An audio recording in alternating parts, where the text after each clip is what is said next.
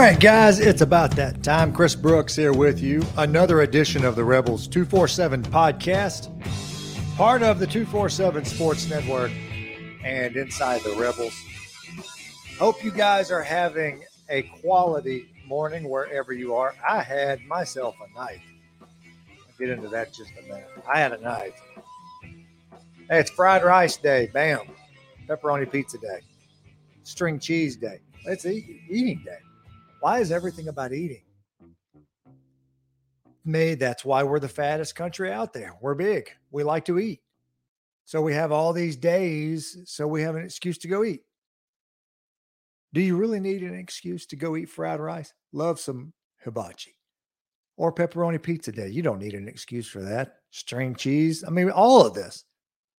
But there you go. That's the national days that you're celebrating. You can also care for your kids. Somebody put that on the list. All right, what do we want to get into today? Couple of things. The potential for college game day in a couple of weeks with Kentucky sitting out there. You know, what are the chances of that happening? Want to get into some numbers today. Not as much recruiting just because here on a Tuesday, I did some of that yesterday and got into the Picayune stuff with those kids planning to come to campus over the next couple of weeks. That's a good sign. You know, that's at the very least, you take it for that. That's a good sign. You get Dante Dowdell on campus with a couple of teammates for the class next year. That's a good sign. And recruiting's kind of chugging along. Everything I hear there, just in general terms, is good. They're about where they want to be. Have more four-star guys now, or I think have as many now as they signed all last year from the high school part of it. So they're in a good spot, knowing that at the end of this, they're going to go and knock out the portal again. And why wouldn't they? I mean, at least thus far, the portal recruiting has been as advertised. So why wouldn't you go to that well again? Of course you would. But everything I hear there is in a good place. But I want to get into some numbers around the SEC. Jaxson Dart, where he's ranking and where he is stacking up against the rest of the league. Some numbers there might surprise you. Some defensive numbers might surprise you. And something that I think fans ought to be excited about that I haven't seen mentioned yet. And with all of this, you have to take into account, you know, the competition. Of course you do. But still, I want to get into those numbers here in just a minute.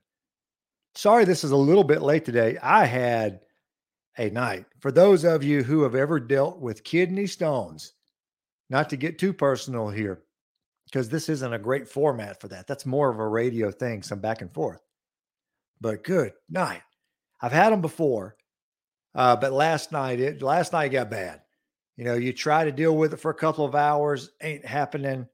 And then God bless her, my wife, Jennifer, gets up at 1 a.m. with me, drives me on in. I was in bad shape. Okay. Yeah. I was in pretty bad shape. And I get to the ER. And anyway, I'm number 8 on that list. And I'm like, oh, I got to wait on 7 people. Like, this is an emergency. Where is the morphine? I need the morphine or whatever solution. I need this washing through. Anyway, long story short, I'm number 8. And then after a couple of hours of waiting, I'm number 7 on the wait list. Not happening. Fortunate for me, I was going to leave anyway. But I kind of put my head in my hands for a second, dozed off for about 5 minutes. And somehow when I came to, some of the pain had gone away, was able to deal with it. Went to the house, got up this morning, I don't know, later than normal, obviously. But I'm okay. I'm okay. Able to do the podcast. A little something still going on there, but much better place than I was in yesterday. Much better place. I can deal with this. So anyway, that's why I'm a little late with this, but neither here nor there. Hope you don't have to go through that. On some of these numbers, what piqued my curiosity here is I had a friend send me some of the Pro Football Focus numbers for this year, okay? And for the quarterbacks in particular, I'm surprised at this. I assumed that Stetson Bennett would be out front leading the SEC by a pretty wide margin. And again, these are Pro Football Focus numbers for the year through 3 weeks. He's actually number 2, Hendon Hooker, number 1. And I'm not a huge fan there. And I'd have to go back and look at Tennessee's schedule to see the competition. I'm not going to do that.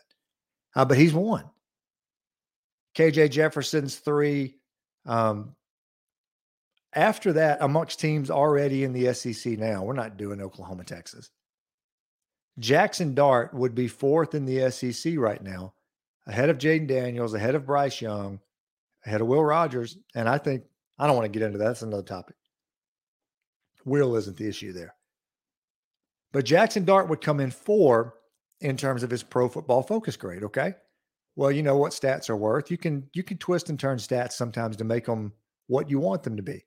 Look, I was an SID for 10 years. So I'm perfectly aware of how you use numbers to, how to push a narrative. So then you go back, you check again, go look, hey, how about the college football stats overall? Let's look at that. So far in the SEC right now, you look at the total offense numbers. Ole Miss is 5th in the country in rushing. They're number 1 in the SEC. They're number 22 in the country in total offense. They're number 4 in the SEC. And you look and you see where Jaxson Dart is stacking up. Now, in the passing numbers, of course, he's going to be down this list. He's number 10 overall. But the reason he's 10, in terms of yards per game, he just hasn't put the ball up as much as some of these other guys. He's averaging 181 yards a game. And remember, one of those 3 games, he didn't even start the game. So you're not talking about on the field constantly. And then in the first game, he split some time with Luke Altmaier. So you take all that into consideration. Game 3, he's not out there the whole time, right? So you factor all of that into the numbers. 3 touchdowns passing, a couple of interceptions, that's what he's got to work on. But you look at some of the efficiency numbers, he's completing 65% of his passes. That's positive. And on down the list, statistically, he has been pretty good. And again, you're looking at the efficiency numbers, you're looking at pro football numbers, QBR type numbers. And he's somewhere not middle of the pack, but the top of that middle of the pack in the SEC so far. You'll see what happens whenever we get to the real competition, but still, and I've probably been a little critical without knowing it because we're comparing him to what we've had. Think of this list of quarterbacks we've had roll through here, right? And if I miss somebody, all apologies. Starting when Hugh Freeze came in here. And really before him, there were a few guys. Remember, Jeremiah Masoli came through here, had a long career in Canada. And then when Hugh gets here, we're fortunate that Bo Wallace comes in here. Think what would have happened there if Bo doesn't come. Bo's one of my all-time favorite quarterbacks at Ole Miss. If he doesn't get hurt the first half of his first year, there's no telling what that guy would have done. Hate that for him. It is what it is. But you look at the numbers, even with a bad shoulder, he put up numbers. And then we had guys come through here. Chad Kelly takes over. And for a single season, I guess a season and 4 games, Chad was statistically the best quarterback in Ole Miss history. Some of whatever else stuff is out there, we're talking football here. That guy was unreal statistically, and not just statistically, not fake numbers. He went to Tuscaloosa and won. So you have that there. Then when we brought in, you're talking about, now I'm drawing some blanks because I did this off the top of my head. When we went to Tamu, and like I said, I might miss some guys in here, but you go from that. We had a couple of years there where we struggled just trying to find an identity. John Rice Plumlee's the quarterback. He still rushes for 1,000, and he's going to kill it at UCF. And look, good for John. He throws it, I think, better than fans give him credit. But understand exactly what people are saying there. He's going to kill it at UCF. So I'm happy that ended up well for him. And then from him to what Matt Corral did and more recent, we're spoiled rotten. Of course we are spoiled. And now you're comparing that to what you just saw. Dart's not going to be that, especially out of the gate. But thus far, from a number standpoint, you got to be happy there. And then overall, of course, everybody's happy with the rushing numbers. Top in the SEC, 4th in the SEC in total offense. Offensive line has looked good. I think some of the wide receivers have looked good in spurts, which tells me it's there. They just haven't really had to do it much. But I do think the talent, and I do think there are some players there who will make plays. Yeah, there's going to be some games that people complain about the wide receivers top to bottom. You'll lose a game and there won't be some big plays made. Yeah, that's going to come up. Total season, though, I don't think that's going to be an issue. So, hey, that's a pat on the back for Jaxson Dart. I am, and I'm a Mississippi guy. I was pulling for whoever the best guy was, but of course, guys that I know, I saw Luke Altmaier in high school a lot, so that would have been easy for me to pull for him, But I'm still pulling for the guy that's going to be best. I do think at this point that's Jaxson Dart, but he's been pretty good. Just be careful how you judge him. Offense is in good hands. About to be challenged, but we'll see what happens there. This is the defensive number I wanted to pull up real quick. In total defense nationally, that defense is 16th, right? It's 4th in the SEC. Again, you're talking about competition and those kind of things. But then you look at, in particular, where is the one area where Ole Miss has been so awful the last 5, 6, 7 years, however many years you have to go back. Maybe it's 5. The rush defense, the defensive line.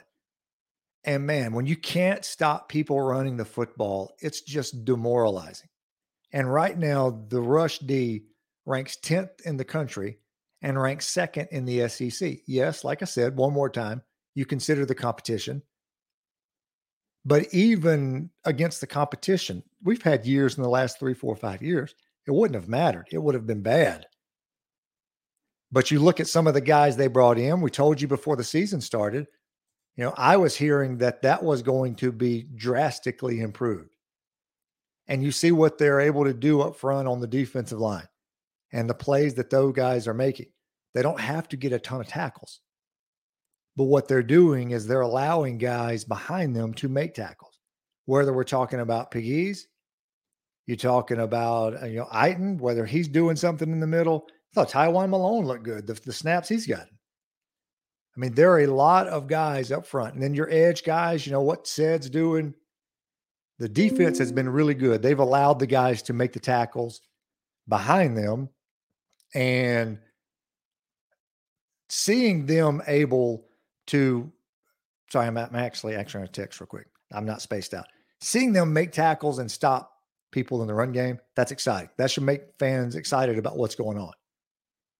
Now, of course, they're about to be tested, not Tulsa in the run game, but when you get to Kentucky, then you get a chance to see, hey, what do we have here in terms of defense? We all keep talking about the offense, but the defense has a chance to be considerably better than even I thought it was. And I was, for the most part, pretty bullish on it. I was thinking, and again, this is being prisoners of the last 3, 4, 5 years. Anything in the middle of the SEC, aren't you taking it? Of course you are. I would take it. Just don't be awful. But I think the defense has a chance to be much better than just don't be awful. It has a chance to win games. And especially if the rush defense looks like that, has a chance to be pretty good. The other thing I wanted to knock out here real quick. Everybody's talking about college game day with Kentucky. You got to beat Tulsa. I can look down the road. I'm media. I'm not affecting any of these games. I hope the players are focusing on what's going on. But would it happen in a couple of weeks? There is pretty stiff competition out there. And yeah, I've heard rumors out there, but honestly, it's just strictly rumors and not really even informed rumors at this part. Not for me, at least. I mean, you have Alabama going to Arkansas. Arkansas has to beat A&M. If you're pulling for Ole Miss to get it, you want that game to go A&M's favor. Because a number 2 Alabama traveling to an Arkansas team that would probably at that point be 6, 7, 8 if they're able to get a top 25 win this weekend. Not that they only go to the highest ranked places, but that would be hard to turn down. And then you're looking where we are. I'm guessing we would be somewhere in the neighborhood of, we'd be pushing top 10, depending on the poll that you're looking at. Maybe 12 in the AP, something like that, depending on who wins, who loses. Kentucky will probably be somewhere near where they are. They're 8 now, 6, 7, 8 maybe. The other games out there, Oklahoma State's at Baylor. That looks like that's going to happen in terms of they're going to win. One of them's off this week. I can't remember which one, but there's not much there. That's a 9 Oklahoma State and a 17 Baylor. Then NC State's 12 right now. Clemson is 5. That would be at Clemson. Maybe they go back to Clemson, see what's happening there. Clemson has to win this week against a ranked Wake Forest team, but I don't think they're great. So that's probably going to happen. We'll see. Maybe we catch a break and we can pick up game day. Had it last year, so they've done the lane experience. Maybe they want to get a little more of it. You never know. But at this point, I don't have anything that's I'd consider just a great rumor, just rumors in general. It'd be fun, though. 11 o'clock kickoff, though. That's not fun. I know fans aren't happy about that. That's still a good spot to be in. First game out of the gate, there'll be a lot of eyeballs on it. It could be worse. Beat Tulsa first. How about that? All right, guys, that's going to do it. Chris Brooks on the Rebels 247 podcast with 247 Sports and Inside the Rebels. Y'all have a great day. Talk to you tomorrow.